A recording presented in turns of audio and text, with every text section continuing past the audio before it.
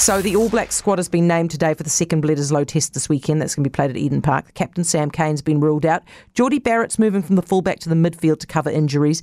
Beauden Barrett's moving to the fullback. Former All Black and rugby commentator Mils Muliaina is with me now. Hi, Mils. Oh, good evening. How are you? Yeah, I'm good, mate. Didn't you do this as well? Didn't you do what Jordie's doing, go from the fullback to the midfield? I don't think I quite did it the same.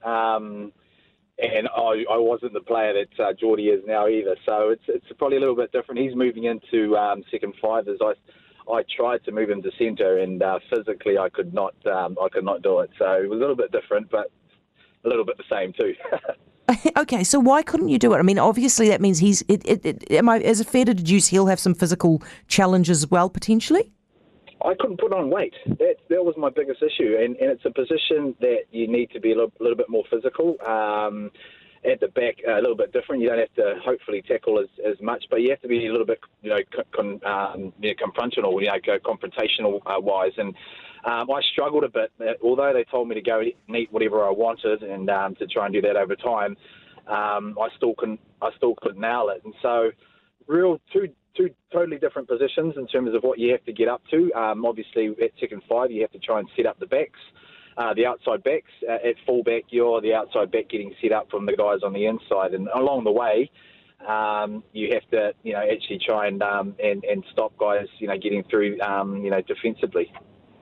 If you have the option of, I'm going to rephrase this because I don't want to put you in an awkward position, but why isn't RTS getting a crack at this? He is a midfielder.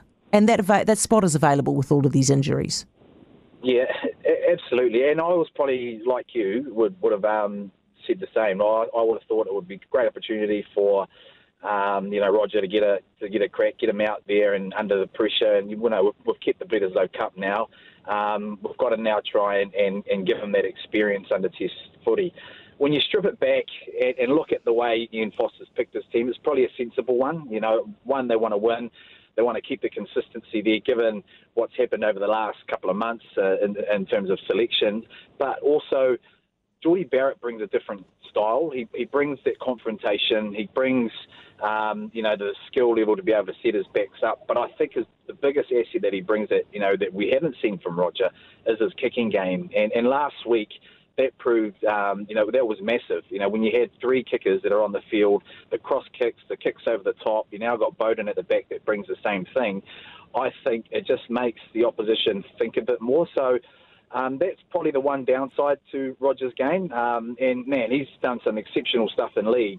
We haven't quite seen the tactical kicking, but also the kick to be able to, the kick passes that, we've seen Jordie do it with ease. And perhaps that's where Ian Foster feels having those three guys, Mo'unga, his brother, Beauden Barrett and Jordie in the midfield, can offer some real heat when it comes to the Australians, who really are going to come to Eden Park under the pump, but also highly motivated after what happened to them in Melbourne.